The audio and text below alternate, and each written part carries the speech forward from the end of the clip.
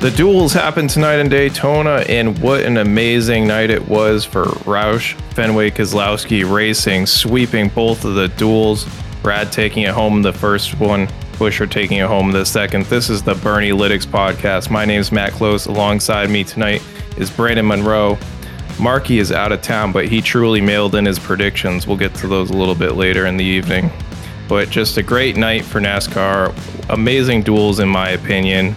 I know a couple times here we saw the teams getting split up, especially after pit stops in that first duel, but the second one really kind of showing us how the cars would race, showing us the strong elements of how these cars are able to draft up in some aspects, but also the weaknesses of sometimes how that backtracker just gets lost. And we saw a few cars go a lap down because of that. I mean, we saw that more in the second duel, definitely with Harvick. That was the most notable one. We'll get to that when we get to the second duel. Starting out with the first one, though, I think that one between the two was definitely the more predictable of the races tonight. Cars got in a single file line. You saw Hendrick show their dominance at the start of the race, and then you saw him do something that I don't know what it is. Maybe they need Chad Knaus or somebody back up there on one of these pit boxes, absolutely butchering the pit strategy. Really looked like they had that race in hand, opted to go with 4 tires for whatever reason on their pit stop instead of 2, put them well behind the 8 ball. Definitely had some bad effects for Burnie, who was looking pretty good in his predictions that we put out earlier today. But unfortunately for them, Hendrick Motorsports and some of the other Chevys too, because they felt the wrath of that with Hendrick just messing up that call. Really gave life to the Fords. We knew the Fords were going to be fast in the practice. Didn't really show it much at the beginning of the race, but after those pit stops, they really took off. And Brad Keselowski, what can you say? I think we all know he's a really good plate racer. I was worried about him. I think you were too. Not as much as, say, Martin Truex Jr. after the clash. But Brad did show us, at least here, where it is a track where we thought, hey, with his experience, with his skill set, he'd be able to bridge that gap and make the team better. And he showed that one race in at Daytona, puts number 6 car in victory lane. Great start to the night. We'll get more into Duel 2 after and how that the outcome was. But I think the big thing that we saw in Duel 1 was the finish of the race. Brad was able to time out a run. He was able to suck up, make a move. Maybe not as much as you saw in the old Gen 6 cars, but definitely better than, say, the beginning of the Generation 6 era when you had that bubble and it was almost impossible to pass. So seeing somebody able to pull out, make a move, slingshot by the leader, I think that is a good sign for Sunday. Ryan Blaney then tried something similar. He pushed Brad out in front, and then he lagged back to get help from Austin Cindric. And I don't know, how you felt about that, but I think Austin Cindric made the complete wrong move there, trying to go for the win himself instead of pushing Blaney, which to me anyways looked like was the plan that Blaney had in his head. Yeah, there were definitely some questionable moves there at the end that ended up really helping Brad win that race without any contest. But as you've said it a few times, they're pushing. This is not something we've really gotten to see in the past few years because the bubble was so bad that even if you push somebody, you were pushing them more with air or not really hitting their bumper. If you got to their bumper, you slung them so far out ahead, you just never really got to touch them again. But also, what I saw massively different tonight from practice is how stable these cars were when they were being pushed. I mean, those Fords, especially Blaney on Brad a couple of times, really laying on that bumper, and the car just looked stable. And I'm kind of attributing that to the regulations on the skew and some of the other changes on the rear end of that car that NASCAR implemented after practice. Yeah, I definitely think that helped. You really saw it on that last lap when Blaney just pushed Brad out in front. Didn't really seem like there was a lot of moving around. The cars did look pretty stable, which is a good sign. I don't think you're going to be able to link up in tandem like you did think some people were thinking maybe you could do after the testing, and there were talks of that. I don't think it's at that point, but that was a really good push that Blaney gave him. And I would have liked to see what would have happened if Cindric didn't decide to make that move, which really screwed everything up on the backstretch and allowed Brad to just get out front and stay there on that last half lap. I think Cindric probably could have pushed Blaney back by. I don't think Brad would have tried making a block, which is the opposite of the move that somebody else made in Duel 2. But all in all, great night for Brad Keselowski. It is an exhibition race. You do get the 10 points, I guess, for winning the duel. You know, basically the just the stage points, essentially, without the playoff point bonus to go with it. But to come out here with that team in that car, because the 6 car really hasn't had a lot of success, and that is Roush's, flagship number. All in all, just a great debut at Daytona, at least for that team. Yeah, for sure. I wanted to bring up another point. I'm just trying to get the numbers up in front of me here. The racing was not as fast in the race tonight either as practice. I noticed multiple times. So practice, we were seeing laps like 192, 193 in some cases. I think there might have been one as high as 195 at one point. The race pace tonight, many times I saw on the ticker, high to mid 180s. So a lot slower. I can't believe these drivers were pushing as hard, or if maybe these some changes happening tonight versus practice. You could have seen that with the rule changes. I felt, at least in the first one too, they weren't really pushing it. The differences between the first duel and the second duel, even at the beginning, you saw a lot of side-by-side racing in Duel 2. It looked like in Duel 1, they kind of just got in the line and stayed there. And that could be because of the Hendrick cars that were out front. 1, 2, 3 lined up. It was like that for most of the first stint in the race until the pit stops. William Byron did get shuffled out there near the end of that run before the pit stops. But there really wasn't anything crazy. It wasn't until you got to the end there when you saw Blaney really pushing the envelope there with Keselowski, Cindric, even Chase Briscoe mixing it up there at the end as well, that you started seeing making moves and probably diagnosing what they could do come Sunday. I think at least those 4 guys, it wouldn't shock me if one of them learned something that they're going to be able to take to the track on Sunday and be able to put it in there and figure out how to use it and help them possibly win the Daytona 500. Yeah, and notably so, these cars were so consistent, and it really just and like you said, they ran so single file in the first duel, it really came down to pit stops. And I think that's where we can really evaluate how Burnie did tonight. Is he wanted to project the Hendrick cars out front, Chase Elliott to win, Kyle Larson second, William Byron's a little bit further back, but notably the top 2 there. And it was looking like it was going to shape up in that direction until the pit stop calls happened, and where the Chevys and the Ford split, and the Chevys really messed up with that 4-tire stop, which actually, now that we're covering that, was so much slower than I thought it was going to be. I was coming home from work the other night and heard it was actually the night of qualifying. Knaus talking to Larry Mack on SiriusXM, stating that he thought pit stops would be in the 10-second to 9, mid-10, maybe even see some 9s here this season. And those 4-tire stops by the Hendricks team tonight were in the 13-second range.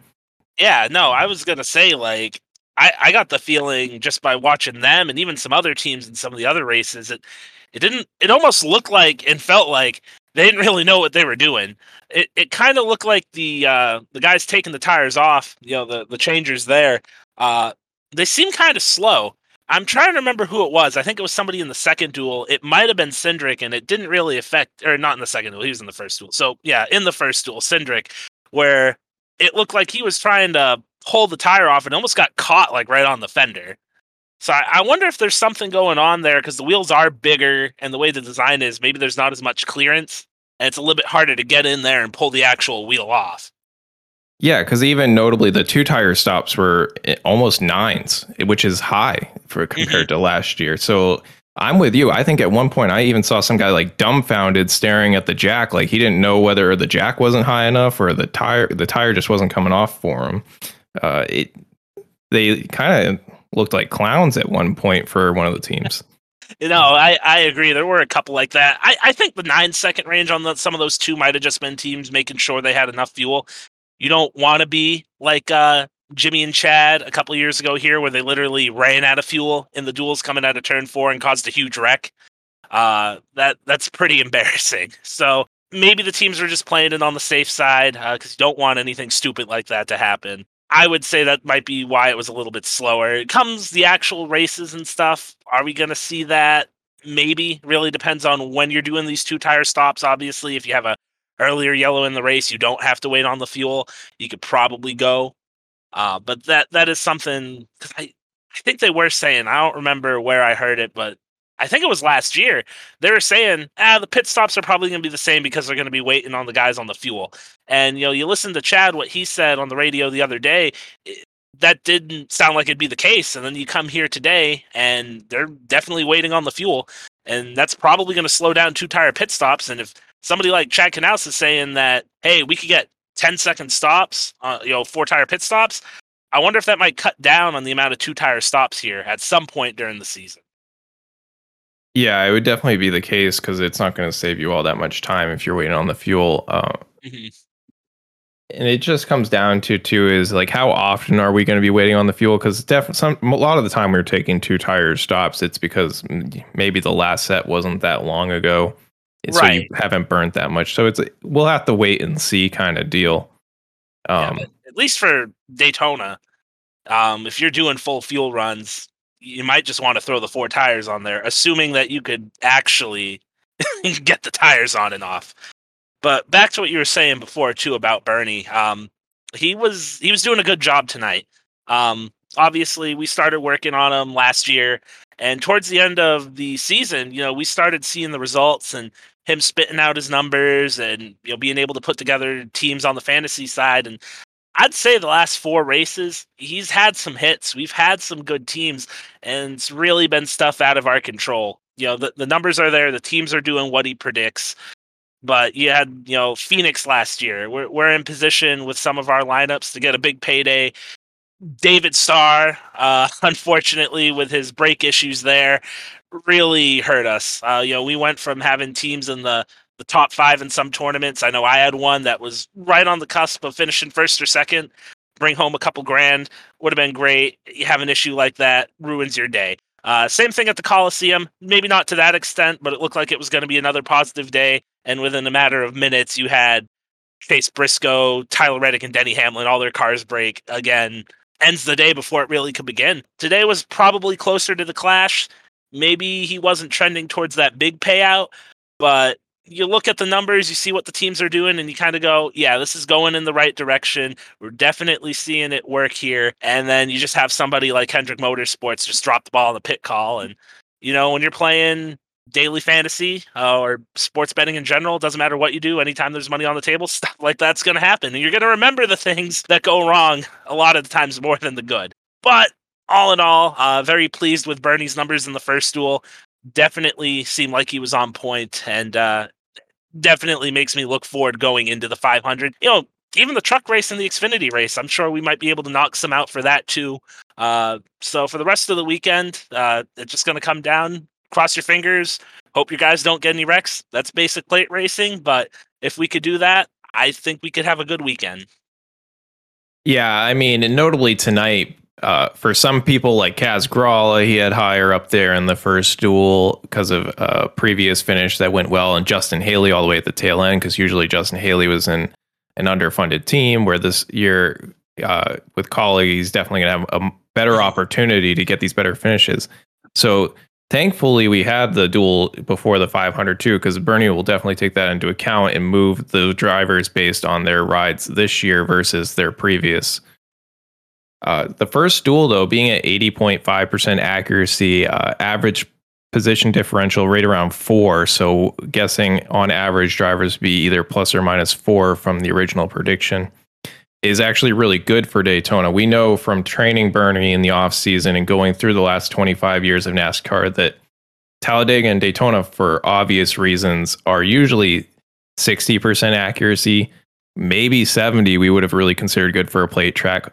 His worst race of all time was like an Xfinity race, Daytona 500 in 2000, or Daytona 500. I know what you meant. Daytona race in 2005. And that was like 55%, which is obviously awful. You'd rather flip a coin when you're making your bets on that day. So 80% in the first duel. Not to mention, we pinpointed 3 drivers 100% dead accurate on where they would finish. We had Ryan Blaney predicted to finish third, finished third. Sam Chastain in 10th. And then even all the way back down in the field, Cole Custer finishing 16th at 100% accuracy. Well, that really says something about Cole Custer then. Well, we know he hasn't had the best performance. And I know we always talk about this might be putting him on the hot seat soon here. There's definitely some people in the Ford camp coming up through the ranks. I don't know. I think he's probably in the same camp in terms of he might be on the hot seat, but just given his situation and who is at Stewart Haas, I don't think he has anything to worry about yet. But we'll see. Obviously, 16th, not good, especially when your teammate Briscoe's up there contending for the win. But hey, I'll take 3 dead-on spots any day of the week at a race like this. So it's a good start. Yeah, so that first duel, not really exciting on the track. We learned a lot from pit stops and how that's really going to affect the big race on Sunday, and some disappointing times, but at least now the teams have that data point that 2 tires does go well. It will work and definitely be dominant over the 4. But looking towards Duel 2, man, that was exciting to watch. Learned a lot about these cars. They can race side by side. You can get that high line running. They can bump their way to the front. But then something started to happen after 10, 15 laps, even through the middle of the race. That back car just fell off. And then all of a sudden, a few laps later, like 10, 15 laps later, we're going around and you see that car going a lap down. We saw this even happen when you get blown by too fast. There's no chance to grab onto that draft. You know what it reminded me of? You know when we used to like race on Forza? That's what that freaking reminded me of, where like the second you lose the draft there, you would just slide all the way back. And you saw that a couple times. Like I was saying before, most notably with Harvick. Granted, that was partially because he was trying to latch on to other, groups of cars, and he just wasn't able to make it stick. He did lose it after the pit stops, though, so that was a bit puzzling. But that's something to keep an eye on, because if you keep having that problem of that last car just dropping off, you're possibly going to see smaller packs in these races. Yeah, I mean, and notably so with Harvick, though, is when he left the pits, he left with the Ford camp. And their deal was that when Harvick got left off, I guess they had this strategy. They were going to fan out and give him this nice big wide pack of air and catch him right back up. And they left him to dry. I mean, these other Ford teams actually just left Harvick out to dry, which was amazing. I in this day and age, you just don't see that, because these manufacturers have their own meetings on top of the team meetings to make sure that you do everything to make them look good.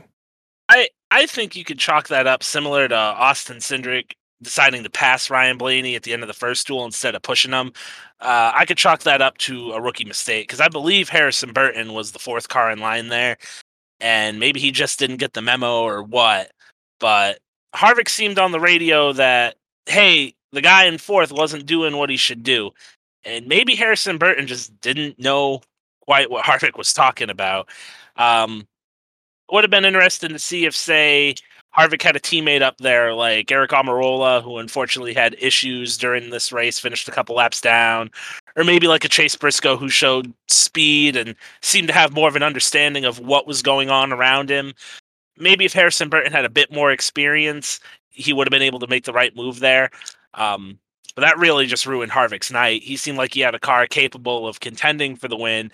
And then after that, when he tried to tack on with the Toyotas, along with Ricky Stenhouse Jr., he just wasn't able to keep up, and he fell off. And I think there were a couple guys that had that problem, like you were saying, but Harvick was definitely the most notable. He just could not keep up with the pack when he got shuffled to the tail end there. I mean, I think it was happening farther back too with Denny. We just didn't see it because they were at this point the Toyotas were 10 seconds behind and just doing whatever they needed to do to finish the race.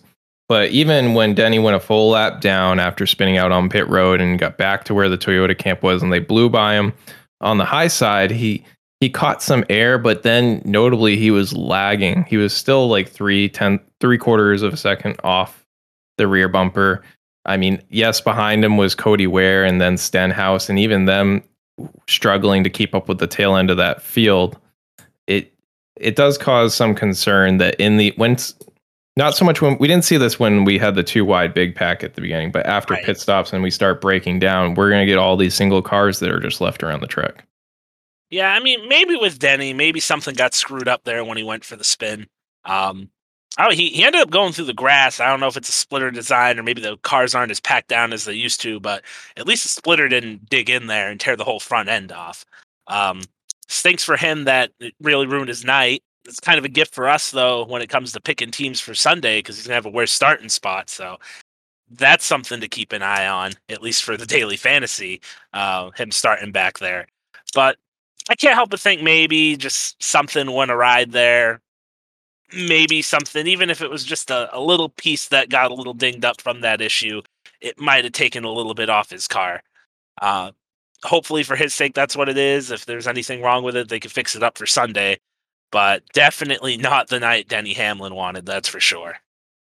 What was going on with the Toyotas in general tonight, though? Because after they pit and they do the normal thing, I don't think anybody's surprised. We've seen Toyota a number of times pit early in these plate races and think that that's the strategy to go with, to be on their own, and they run a little bit faster. But man, those Fords just, they were hauling tonight, and they almost lapped the Toyotas before they even hit pit road. I mean, they had the numbers. Unfortunately for them, they really got broken up on that pit stop to the point where, you know, it was pretty even after they pit. At one point, the Toyotas were reeling them back in when they got, Denny to catch back, or when they caught back up to Denny after he went a lap down, and when they had Stenhouse there as well. They're beginning to chip away.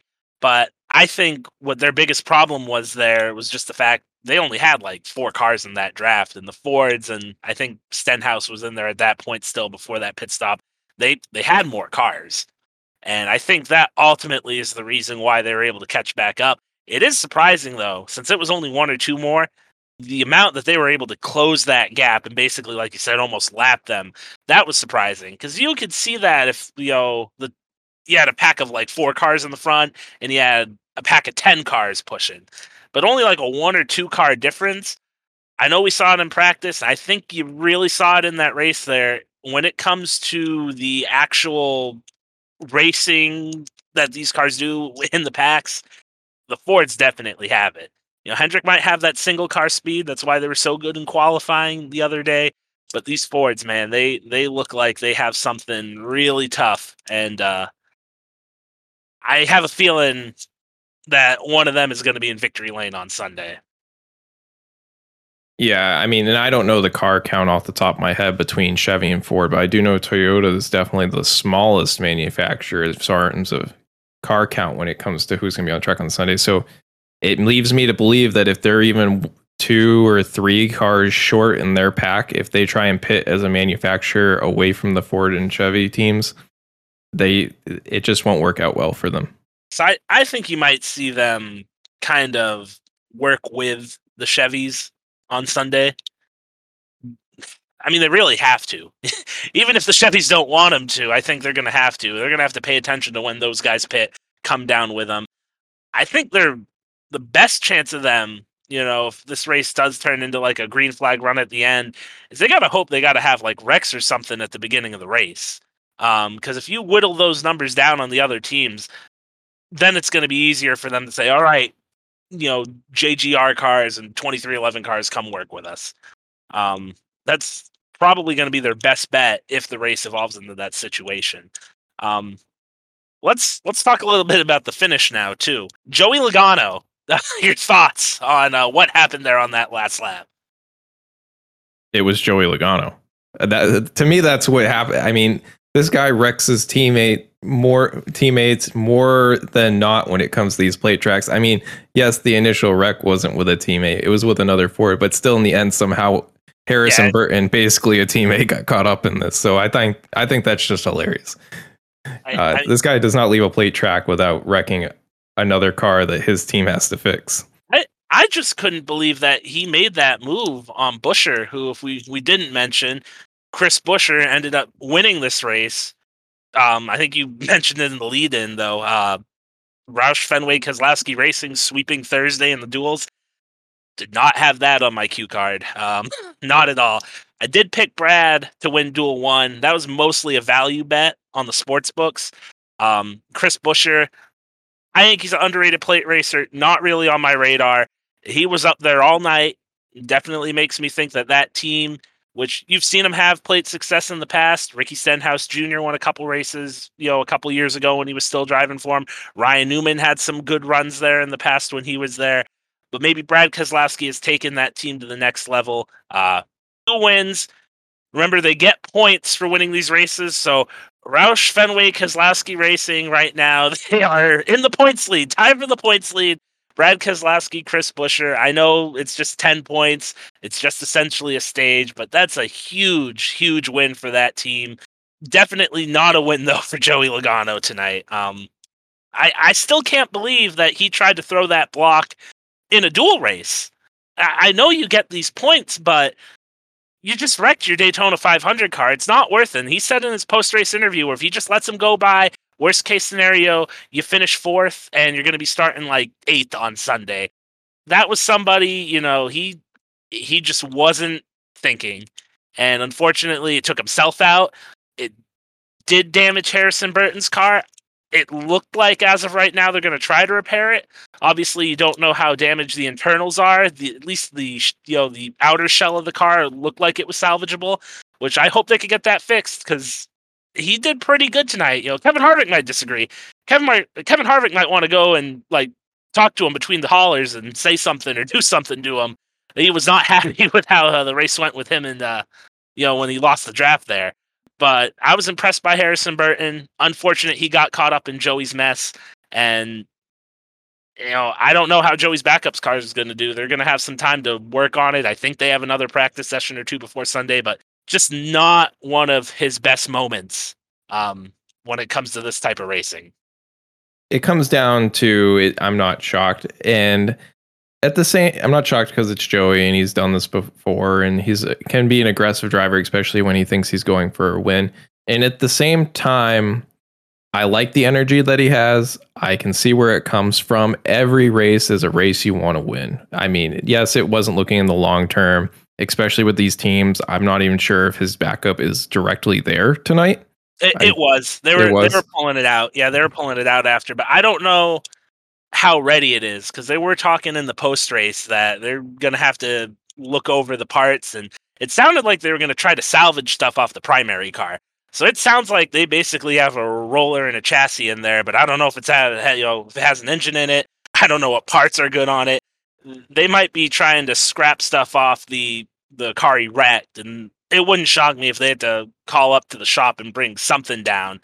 Maybe not a whole car, obviously, but some type of parts, because it seemed like while it was there, it's definitely not close to being race ready at the moment. Either way, I love the energy. I like the effort. It made the duel at least a little bit exciting there at the end, with him really trying to race it out, unfortunately wrecking himself.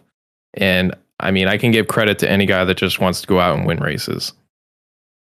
I mean, I guess he was trophy hunting. I guess Matt Collig would like that. But I don't know. It's one of those things where, that car probably could have won the Daytona 500. And these backups are obviously a lot more well prepared than they used to be way back in the day, but it just kind of leaves you shaking your head. If there's anybody that could come from the back, I guess Joey Logano would be the person. Very good at these types of tracks. Obviously has a Daytona 500 in 2015. Has won multiple races at Talladega. So I think he'll be able to overcome it, but he definitely has his work cut out for him now. Yeah, so with all that, let's dive into a little bit of what Burnie thought was going to happen in the second duel. Originally projecting Denny to win, which I don't think is outlandish at all with the way that Denny's performed at these plate tracks recently. But unfortunately, Denny taking himself out of the running there, going down into pit road. And that's just going to be a learning experience in these cars. And I mean, we don't often see veterans wheel hop it into pit road and spin out, but it does happen. And then second, Kevin Harvick also was running great before everything happened with the pit stops. I think had he kept up with the Ford camp, that was definitely a reasonable projection. So those are notably a couple that turned out really bad. Ultimately, Joey Logano, we thought it until out of turn 2 was probably going to win this race, was projected to finish fourth and came in ninth. Was the official scoring after all the cars were junked and the smoke cleared. And of course, the accuracy for this race overall being 70%, and a big factor of that was Harrison Burton. Not a lot of experience in these Cup cars. We don't have a lot of history on them, and of course, Burnie penalizes that heavy and told us he was going to come home 18th. So only a 28% accuracy on trying to score Harrison Burton, seeing he came all the way home in third. So definitely a more confusing race, especially with the wreck at the end, especially with how the cars dangled off the end of these draft lines. But still a positive result, in my opinion. Like I said, 70 is what we expect. This is exactly what we expect at a plate track. I mean, we know many times, and especially come Sunday, there is going to be a big one that just junks half of our lineup. Yeah, like this one, I definitely felt like Duel 1, just paying attention to the numbers and stuff throughout the race, that was the better one of the two. Shows it in the final result too as well. But just over the course of the race, this was trending decent. It was looking like it was going to be about a break even, which is okay, especially at a plate track. But once the pit stop started, Denny spinning himself out, Harvick dropping back, that really hurt because I went Ford heavy in this one. Really thought that they were going to be the ones to beat, and they were. But, you factor in 3 or 4 Fords, you throw Denny Hamlin on a team because he's Denny Hamlin, and you just watch it all fall apart. This was one, while there wasn't like a true big one like you're talking about that you're probably going to see on Sunday that could just junk everybody's field. This was a situation where it was just kind of a slow, painful death, death by a million paper cuts. That's pretty much what it was, because you just started seeing it slip off. The Denny spinning, Harvick losing the draft, and then Joey junking his car at the end of the race. Not as good of a comeback. We were able to salvage a little bit in that first duel. Second one, not so much. Still got some payouts. Not quite on the break even, unfortunately. But all in all, it wasn't a terrible night.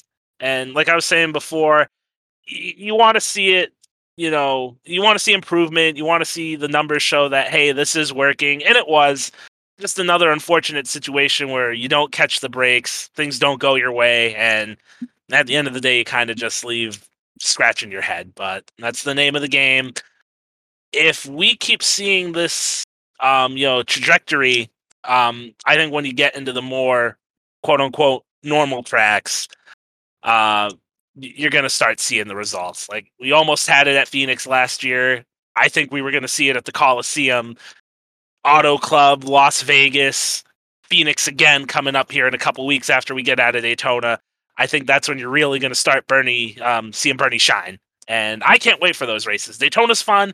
There's a lot more money at Daytona, at least in the daily fantasy, because it is one of your bigger races. But I think in the coming weeks, we're going to really start to see him build. And hopefully it's going to be a lot sooner than I thought with this new car. I was thinking maybe, a quarter or halfway into the season it was going to take. I'm beginning to feel like we might be getting some good results here right out of the gate once we leave Daytona. Yeah, I'm with you. I don't think the performance has changed much as far as driver and teams, even with the new next gen car. I know we had some concerns after the clash, but I'm a little okay with throwing those results almost out the window. We don't really know what equipment the teams brought there, who really wanted to try and who really wanted to be there and who really cared to win and who and all. There's just so many questions when it's an exhibition race and teams have limited funding, limited parts and whatnot. But overall, super excited. Even with the Daytona scores tonight, we went over the perfect scores in the first one. We'll go with the perfect scores here in the second one. So in the second one, we had 2 perfect scores. Ty Dillon finishing 12th, which is mid-pack. I think that's where we all kind of expect Ty Dillon to finish. And then, I mean, this is kind of almost a no-brainer. Timmy Hill finishing 20th. I would agree. There's only 2 or 3 spots where you can project Timmy Hill to finish. So to hit that on the nose, I don't think is a big shock. I'll take it. I mean, we were half a lap away from probably hitting Joey. It was just one mistake there. I'm not sweating it. It's plate racing at the end of the day, so it is what it is. Got some hits, showed some decent numbers, at least at the beginning of the race before things started getting a little messed up with the pit stops and all of that. But, you know, I think you're right about the clash too. I think that is something maybe you can throw out a little bit, at least with some of the people that we missed on. Like I know with Martin Truex Jr. Being lost in a Bass Pro Shop, I have to say I felt like I was lost in a Bass Pro Shop tonight because every freaking time I looked up at the TV and I saw Austin Dillon in the lead, I was like, "What the hell is Martin Truex Jr. in the lead? He doesn't run good here." And then I'm like, "No, these guys think it's so freaking cool to run the same sponsor and almost identical paint schemes. I would hate to be a spotter for one of those teams. Like, you think Bass Pro Shops would, break it up? Spread out your money so you can have more of your cars in different races instead of pairing them on each other. But that was a little bit painful tonight. Yeah, I mean, it's not like it happened one time in each duel. There was second duel. It was two pairs of cars because there was also Joey and McDowell, both these bright yellow cars, simple wording on the hood, and based on the camera angle, there were many times I was like, "Oh, hey, look, McDowell's out front. He's doing really good in this race," and I was like, "Oh, no, never mind, it's Joey." Yeah, freaking Joey's car looks like Michael McDowell's car. I don't know what it is. Like, I like Joey's paint scheme this year. It's clean, but man, it looks like a lower funded car. I don't know what it is, but there's just not a lot of pop to it. Yeah, a lot of there was a couple confusing pairs there, and hopefully they get that figured out. I feel bad for the spotters, like you said, on the roof, and then at a 2.5 mile track like Daytona, they're far enough away on the backstretch there. You're gonna get confused. Yeah, hey, I'm not a spotter, so I don't need to worry about it. The only thing I can think of is maybe Joey agreed with me with the car not having a lot of pop, so he had to put it in it by putting it in the wall. Yeah, but so Uh, great racing tonight. At times, yes, there were lulls and it got boring, but what do you expect when teams are trying to save their cars? But tomorrow night, all hell breaks loose. Trucks are going to take to the banks of Daytona, and these guys every year always race their hearts out to win. yeah, I mean, you always hear like the truck series. They're always one of the best ones to watch during the weekend. Shorter races, probably some inexperience involved in there as well. That definitely spices it up a bit. I know I can't wait. You have a lot of new blood in that series this year, and obviously your regular old veterans like say a Matt Crafton. You have anybody projecting? Obviously, I don't think we've run the numbers for Burnie yet, but just looking at the field, somebody that you think could maybe jump out and get a win to start off the year. I mean, we do have the full numbers for Burnie Oh, at the I truck. didn't know we have the truck ones yet. Yeah, we ran them earlier tonight during the Daytona race, so we got those for you. This year and at the end of last year, I think Burnie was kind of trending towards him as Zane Smith. When we were running Burnie at the end of the season there, he really had a big circle around Zane Smith, and I do think this might be his year to get it done. That's not a bad pick. I know he's changing teams, but he's taken Todd Gilliland's seat, so that's actually not bad. Pretty solid truck. Todd was just, I don't know, he had some bad luck at Bristol, and if he was able to get through that Bristol race, he ranked good enough in the next round of the playoffs, where I believe he would have made the Final Four. So it's not really a fall off in equipment. Zane Smith, pretty solid driver. It's actually a pretty solid pick. I actually like that. I might have to work that into some teams, or maybe just outright bet him because he's not bad. That's a decent one to just start it right off. Yeah, I mean, even when we were just starting Burnie and giving Burnie his initial knowledge last year, was it Martinsville? He picked Zane Smith, and everybody kind of like laughed at me and said, "Hey, this program you wrote, this AI you were building, pick Zane Smith to win this race. That's never going to happen." And then within a few hours there, we saw him crossing and taking the checkered flag, and I just kind of want to turn around and tell you all, "Told you so."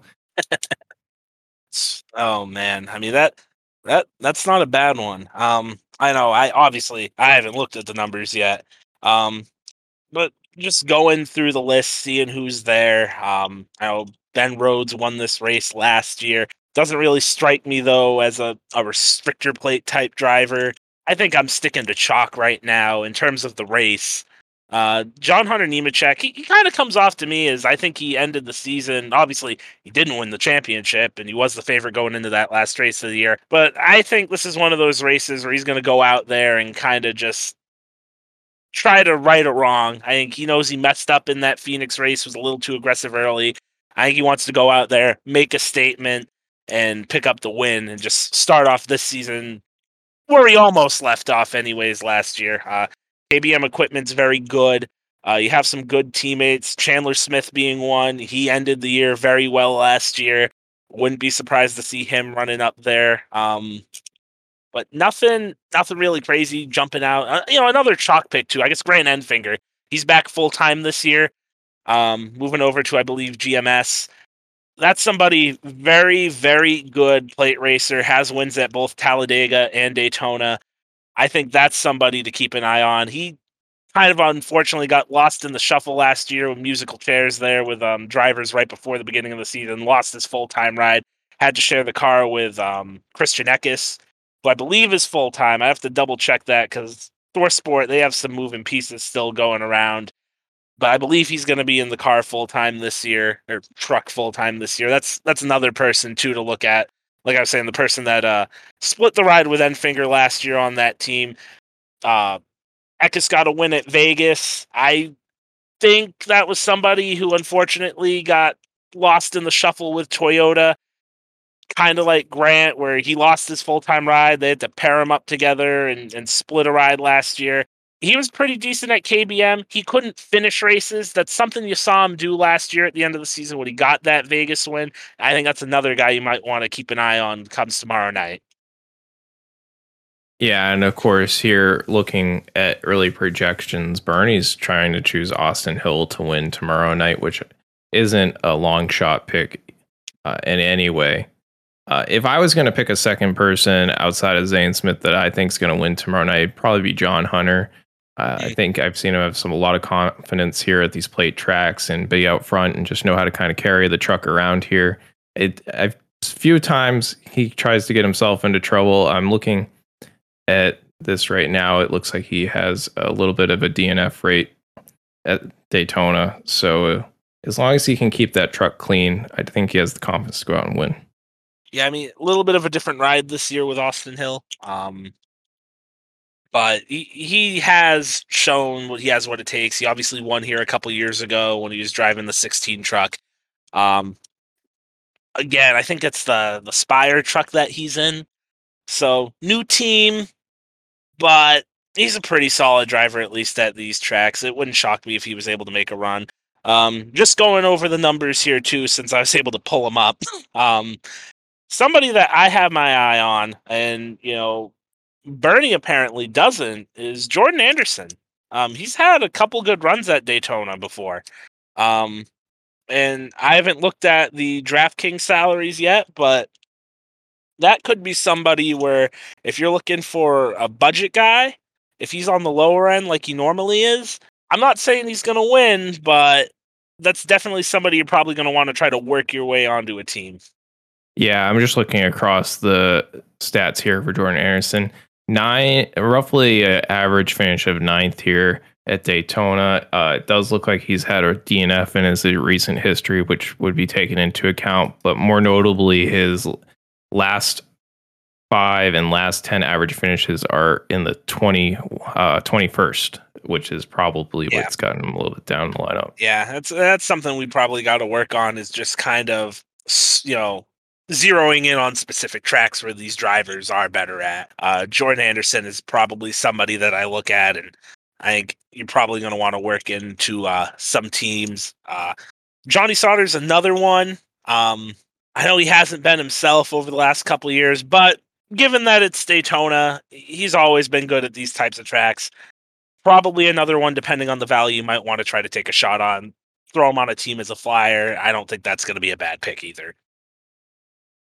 Yeah, I think notably so, we always have to take into account that, like we said, these truck drivers are aggressive. They're always willing to go for the win, especially when it comes down to the end.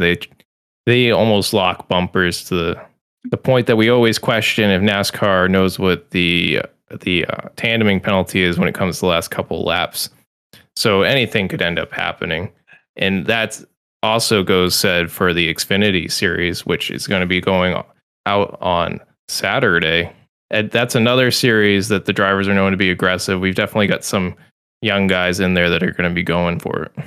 Yeah, I know for this one, I don't really have the young guys circled.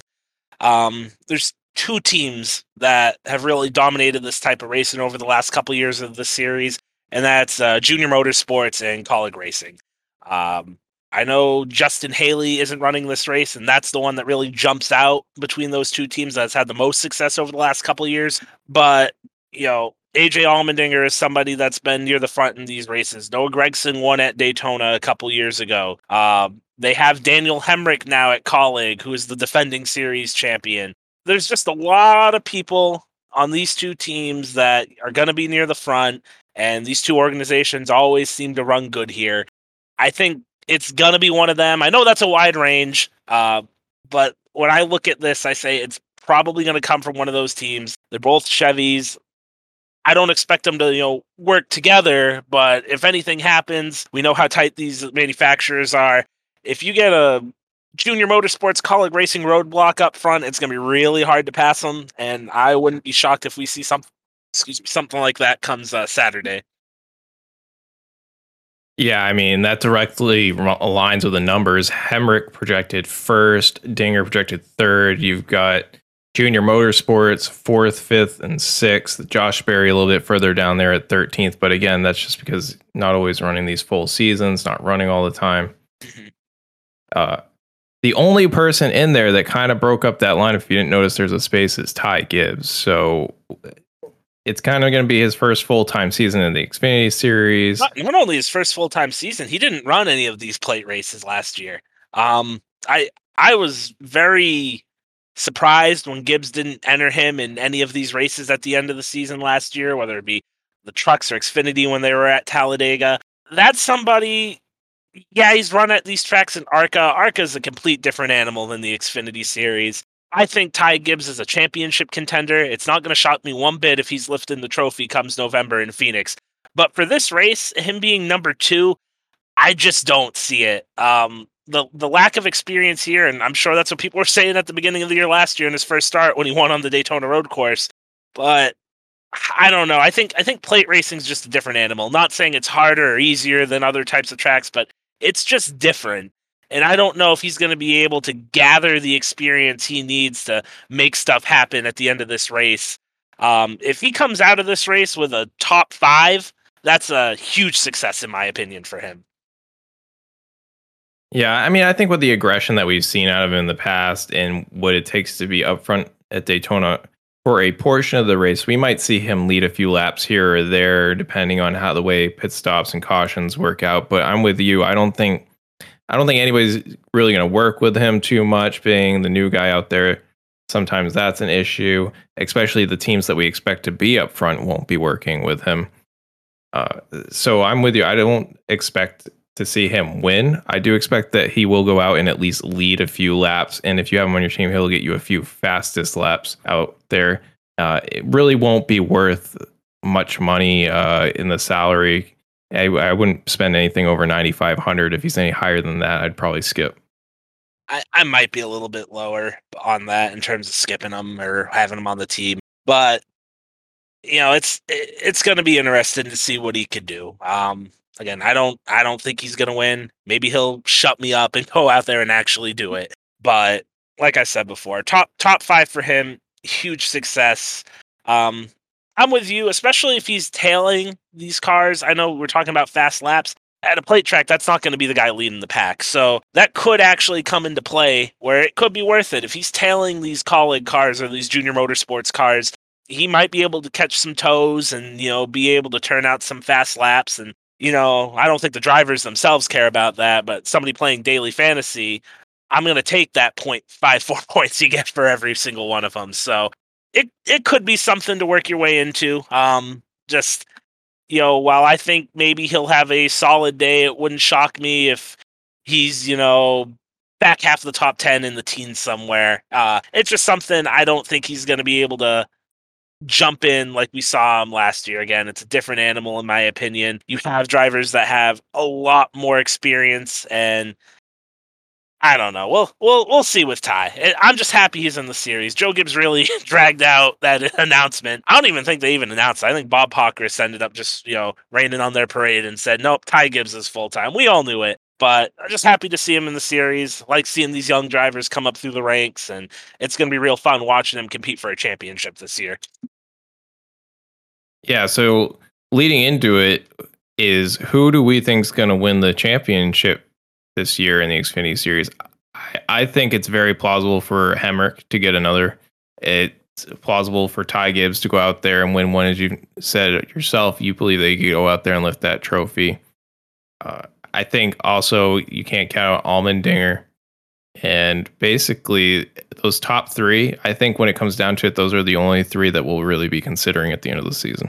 I mean, you could be right. Hemrick, not with the same team he won the title with last year, obviously. Going to Colleague, though, they had Allmendinger in the championship for last year. I don't expect a huge drop off with Hemrick. Right now, going into the season, I do kind of agree with those three. I think Hemrick, Ty Gibbs, AJ Allmendinger, not locks by any means, but I think there's three guys that you can feel pretty comfortable about. I'm gonna go a little out into left field here. Josh Berry. What a story he was last year. Dale Jr. was able to find some sponsorship for him, gave him a couple races at the beginning of the season, won at Martinsville, got some rides later in the year with some other teams, and then in the one car when Michael Annett had some injury issues, stepped in there, won another race towards the end of the year, I believe at Las Vegas. That's somebody full-time this year. He really impressed me with the part-time schedule. I think him being in the car every week is really going to help out. Noah Gragson and Justin Allgaier, his teammates, they're going to be right there with him. But if I had to pick that fourth guy right now, well, I feel pretty comfortable with the first three. I'm leaning Josh Berry, and man, that'd be a hell of a story. I really hope that happens. He's a good guy, and I would love to see him comes November having a chance at that championship at Phoenix. I mean, I definitely knew that was going to be the guy you were going to bring up. Just Josh Berry, just being such a fan favorite, the way he was hopping in that car. I think it's been a long road, a long journey for him to get here. It's been years where everybody's saying, why doesn't this guy have a full-time ride? Why isn't he in the car every week? Well, like Dale said, he's not Santa Claus. But luckily, somebody decided to be Santa Claus and step up with a sponsorship. He's got some great companies behind him now, and I think he's going to make some noise this year. Had 2 wins last year. I think you're going to see him back in victory lane. I'm hoping more than 2 times, and I hope that he's going to be one of those 4 guys down in Phoenix. It would definitely be a great story, and I think it's a deserved ride, and it would be a deserved championship if he does end up getting there. Mm-hmm. So I know we've kind of touched on it a couple times, and just to try and wrap up tonight, we are getting right into the start of the season. Daytona 500 on Sunday. A few guys already even have points on the board. Who do you think is going to win the Cup Series championship? Cup Series championship. So, man, it's a long season. Right now, I'm leaning a little bit towards Chase Elliott. I think a lot of people look at his year last year and they say, man, he only won 2 races. He had a lot of runs at the end of the year where if you take out Kyle Larson, who was just on an absolute tear, one of the all-time great seasons you're ever going to see, Chase was right there. Had a couple runner-up finishes to him. Arguably could have gotten a couple other wins during the playoffs if it wasn't for Kevin Harvick. But that's somebody who, he was really close to Larson. I just don't think anybody really gives him the credit that he deserves because his only 2 wins were road course wins, and at this point, we just look at Chase as a road course ace. That's where he's had the most success in the Cup Series. That's where he had his only wins last year. But he was really, really close to Larson throughout the year. I'm going to go with him. It's really close. There's a couple other drivers that you could throw in there. Larson obviously being another one. Wouldn't shock me one bit if he ended up repeating. And then I think Ryan Blaney. That's another guy where he had arguably a breakout season this past year. Got 3 wins, probably 1 incident in the round of 8 from making the Final 4. But the one guy, and while I'm not picking him to win the championship, that I think is going to have that Ryan Blaney-esque breakout season this year, and I know Marky picked him too, is Tyler Reddick. Tyler Reddick, Final Four. I think it's going to happen. And that doesn't necessarily mean I think Tyler Reddick is a top 4 driver this year. But when you break down the playoffs and you look at these races that are in these rounds, Texas, I believe, being moved to the first round, that is a track over the last couple years. He finished second there to Austin Dillon 2 years ago. He had a car capable of winning there in the fall. Made some moves, kind of got shuffled around there at the end. That's somebody where he could get a win there. Round 2, always up in the air. That's about survival with the Roval and Talladega in there. But then you move into round 3, you have Homestead. That's another track where Tyler Reddick over the last couple of years has excelled at. He's gotten top 5 runs there in the Cup Series. He has 2 wins in the Xfinity Series there that helped him clinch championships. I think Tyler Reddick, breakout year, possibly going to have multiple wins. And if he could, manage to win that Homestead race, I think he's going to be good enough to get to the round of 8, just given how the playoffs work out.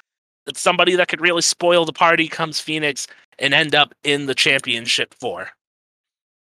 Yeah, I mean, and I think bringing up Homestead being back in the chase, that definitely, if Larson can get to that final round before the Final Four, that kind of locks him in, and that's going to be Reddick's biggest competition there if he's going for the win. I think that's a situation, too, where if it comes down to it, where I expect Kyle Larson to have another really good season, push comes to shove there. Tyler Reddick, I expect to have a good year. I expect him to get his first win.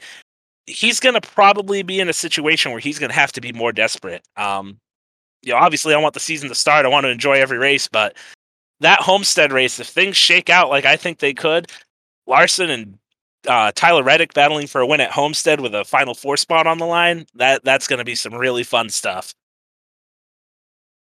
Yeah, definitely, for sure. I think for me this year, I could definitely see Kyle getting back to the championship 4 and going for the title. Practice is back, and I think that's just going to be amazing for him. Is even if it's short practices, just to shake down the car, is pretty much all this guy was even asking for last year to get him back in the game, and he's got that back as well. You kind of saw it in the Clash too. I mean, they had practice. He ended up sitting on the pole, and he had a car that was one of the 2 best cars there all day on Sunday. So could be a unique circumstance just given the track, but I'd say in terms of having the practice back, Kyle's already 1 for 1 in that. Yeah, and I'm just looking down the schedule here as we were talking about what was in each round. I believe the first round is Darlington, Kansas, and Bristol. Round 2 is going to be Texas, Talladega, and the Roval. Kind of screws up what I said, but I think that helps Reddick because the first round, there's so many. It's pretty easy to get out of the first round, especially if you have some kind of like, how the hell did this guy win type winners. So Texas being in the second round, that's actually better for Reddick. That's a round where you might need that win given the Roval and Talladega in there.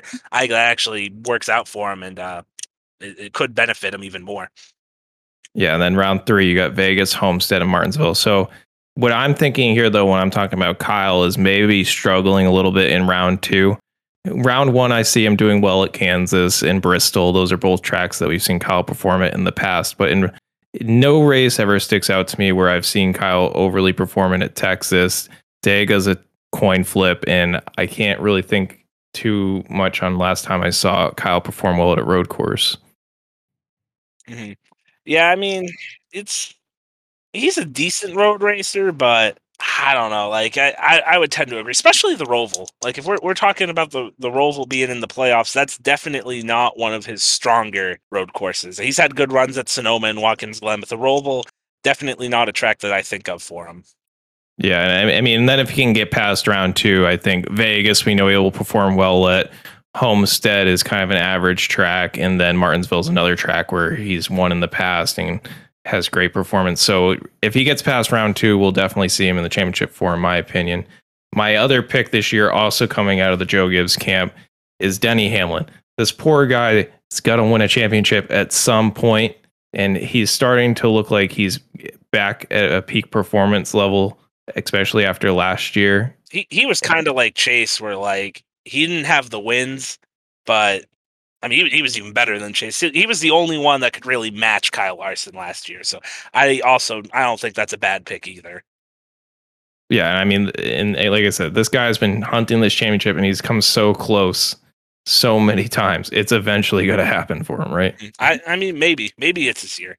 I don't know. We'll see. Yeah, I mean, Phoenix again is the last track in the final four, and there's some drivers that perform better there. A lot of people don't think that that's the best track. Everybody wants to go back to Homestead. NASCAR kind of gave people a little bit of what they want by moving Homestead back late into the chase, but it's still not the last track. And I know they had a little bit of a deal worked out with Phoenix. I don't know how much longer that will last with the reviews they're getting. I mean, I think they obviously, because of COVID, they didn't have the full, capacity last year. They were definitely going to get this year. I thought the racing was okay. Phoenix, to me, it's not the type of track that I think of for a championship finale, but the racing there is fine. The crowd turnout is, it's going to be better. I think last year they sold out. But I think you're gonna start seeing the championship finale rotate over the next couple years. Might be like 3-4 year stints, even if the racing's really good. Um, but yeah, I'm excited to go back there, especially after what I saw last year. You had those championship four guys really, really battling it out at the end of the race. I think that it'll be an interesting race. Comes November. And real quick, because I do have Marky's picks here. Since we were talking about Final Fours, Final Four, he also has Tyler Reddick. So I'm glad to see I am not on that island all by myself. Kyle Busch also in his Final Four, and William Byron, who I know that's somebody that Marky has been really high on. He thinks like this is also going to be William Byron's breakout year based on how he was running at the end of last season. And if I'm reading this right, because he didn't leave me a championship pick, but his name's first. So, Mark, if you're listening when you get back, and if I read this wrong, you could yell at me on the next podcast. But I'm going to say he meant to say Kyle Larson's going to win the championship. At least that's what I see in the notes here that he sent me. So, I think that's a pretty solid Final Four. You got some surprises there with Reddick and Byron, but I think Larson and Kyle Busch are ones that you could go, yeah, it's not going to be shocking if they make it there. Yeah, of course, there's already a lot of people out there saying Kyle Larson's going to be the next Jimmy Johnson, go out and win 4 or 5 in a row. It's so much harder to do it under this format, but with how he ran last year, I guess if there's anyone that could do it, it would be Larson. Right, and I mean, then that will be a conversation for years to come, because if he does it now, it'll be harder than when Jimmy did it. But Jimmy did it because it was easier because it was in the chase, and Larson only had to win one race at the end. And then you got the true NASCAR fans that said, unless we go back to full season points, championships don't really matter anymore. So I love our fans. They're all over the place. I mean, I will say in some ways, Jimmy's championships, I'm not going to say they were easier or harder, but for Jimmy, because of the way the tracks were, it was easier for Jimmy because he had a lot of his best tracks, like Martinsville, Dover. He was always good at Texas and Atlanta. When he was on his run, the deck was definitely stacked in his favor. I think over time you started seeing him kind of move tracks around where, hey, maybe Jimmy's not so good here. Like Chicagoland was a chase race forever, and Jimmy Johnson never won at Chicago in the Cup Series. Ironically, that is the place of his only Xfinity win, but not really a place that I think of Jimmy Johnson being like a overly amazing driver. And you just saw some moves like that where they tried to make it a little bit tougher on the guy, but there's a reason why he's a 7-time champ. So, well, with that going out, I know we kind of left it out there and haven't quite gotten to it yet, but it's time to pick your Daytona 500 winner. It's definitely a coin flip most years on who's gonna maybe cross the line upside down on their roof, or maybe even cross the line inside the catch fence. But it has to be done. And my pick this year is going to be Ryan Blaney. That Penske camp's strong every year. The Fords are already looking strong, and I think he's going to get it. Markey also has Ryan Blaney. So you guys definitely thinking alike there. He looked pretty good in his duel today. I think he had the winning move set up. I know we touched on that earlier. I think that was a situation of a rookie driver who maybe wasn't thinking big picture, saw a checkered flag out there, one of his first cup starts, and he tried to go get it, and he kind of hung his teammate out. So I think Ryan Blaney set him up. If he had a different driver other than Austin Cindric behind him, I think it would have paid off. So he definitely showed his stuff. Definitely a favorite. I did preseason predictions way earlier in the year, probably right after the checkered flag dropped it at Phoenix last year. You know, initially I was feeling Kevin Harvick was going to win the Daytona 500. There's a track record of big name drivers coming off winless seasons, winning the Daytona 500 the following year. You saw Dale Earnhardt do it in 1998. Matt Kenseth was another one. He did it in 2009 after a winless season. Denny Hamlin in 2019 after his winless season in 2018. Dale Earnhardt Jr. another one when he won in 2014. Ryan Newman is another one that comes to mind too when he won in 2008. It happens. It's a trend. However, I'm going to throw that out. I've been sitting on this one for a while, and this is why we were probably ending it with this. We talked about tinfoil hats and stuff in the podcast we did earlier in the week on the Daytona 500 polls. Matt, I got another one for you right here. So in 2011, we had a rookie driver driving the 21 car, making his second career start in Trevor Bayne. Who's driving the 21 car this week? Harrison Burton. And what start is this for Harrison Burton? According to you, I think it's the second start. I think it's Harrison Burton's second start in the Cup Series. You would be correct. Do you know what happened to Trevor Bayne in his duel race in 2011? He got wrecked. He ran very well, like Harrison Burton did, all day. And on the last lap of the race, he got involved in a wreck, which was also had a former series champion involved in it. Jeff Gordon was in that wreck in 2011, and Joey Logano obviously caused this wreck that we saw happen today. And also, just the cherry on top of this, as of recording this right now, they are trying to fix Harrison Burton's car. Do you know what the Wood brothers did in 2011 after Trevor Bayne got in that crash? What did they do? They fixed his car. They didn't go to the backup. I'm going full tinfoil hat here. Harrison Burton, second career start. You're going to see it come Sunday. I'm going there. He is going to win the Daytona 500. Well, I think you're asking the stars to align on a long shot here, bud. Hey, I'll take it. I'm going to throw some money down on it. It's worth it. It's definitely worth it. We saw a long shot hit last year, Michael McDowell.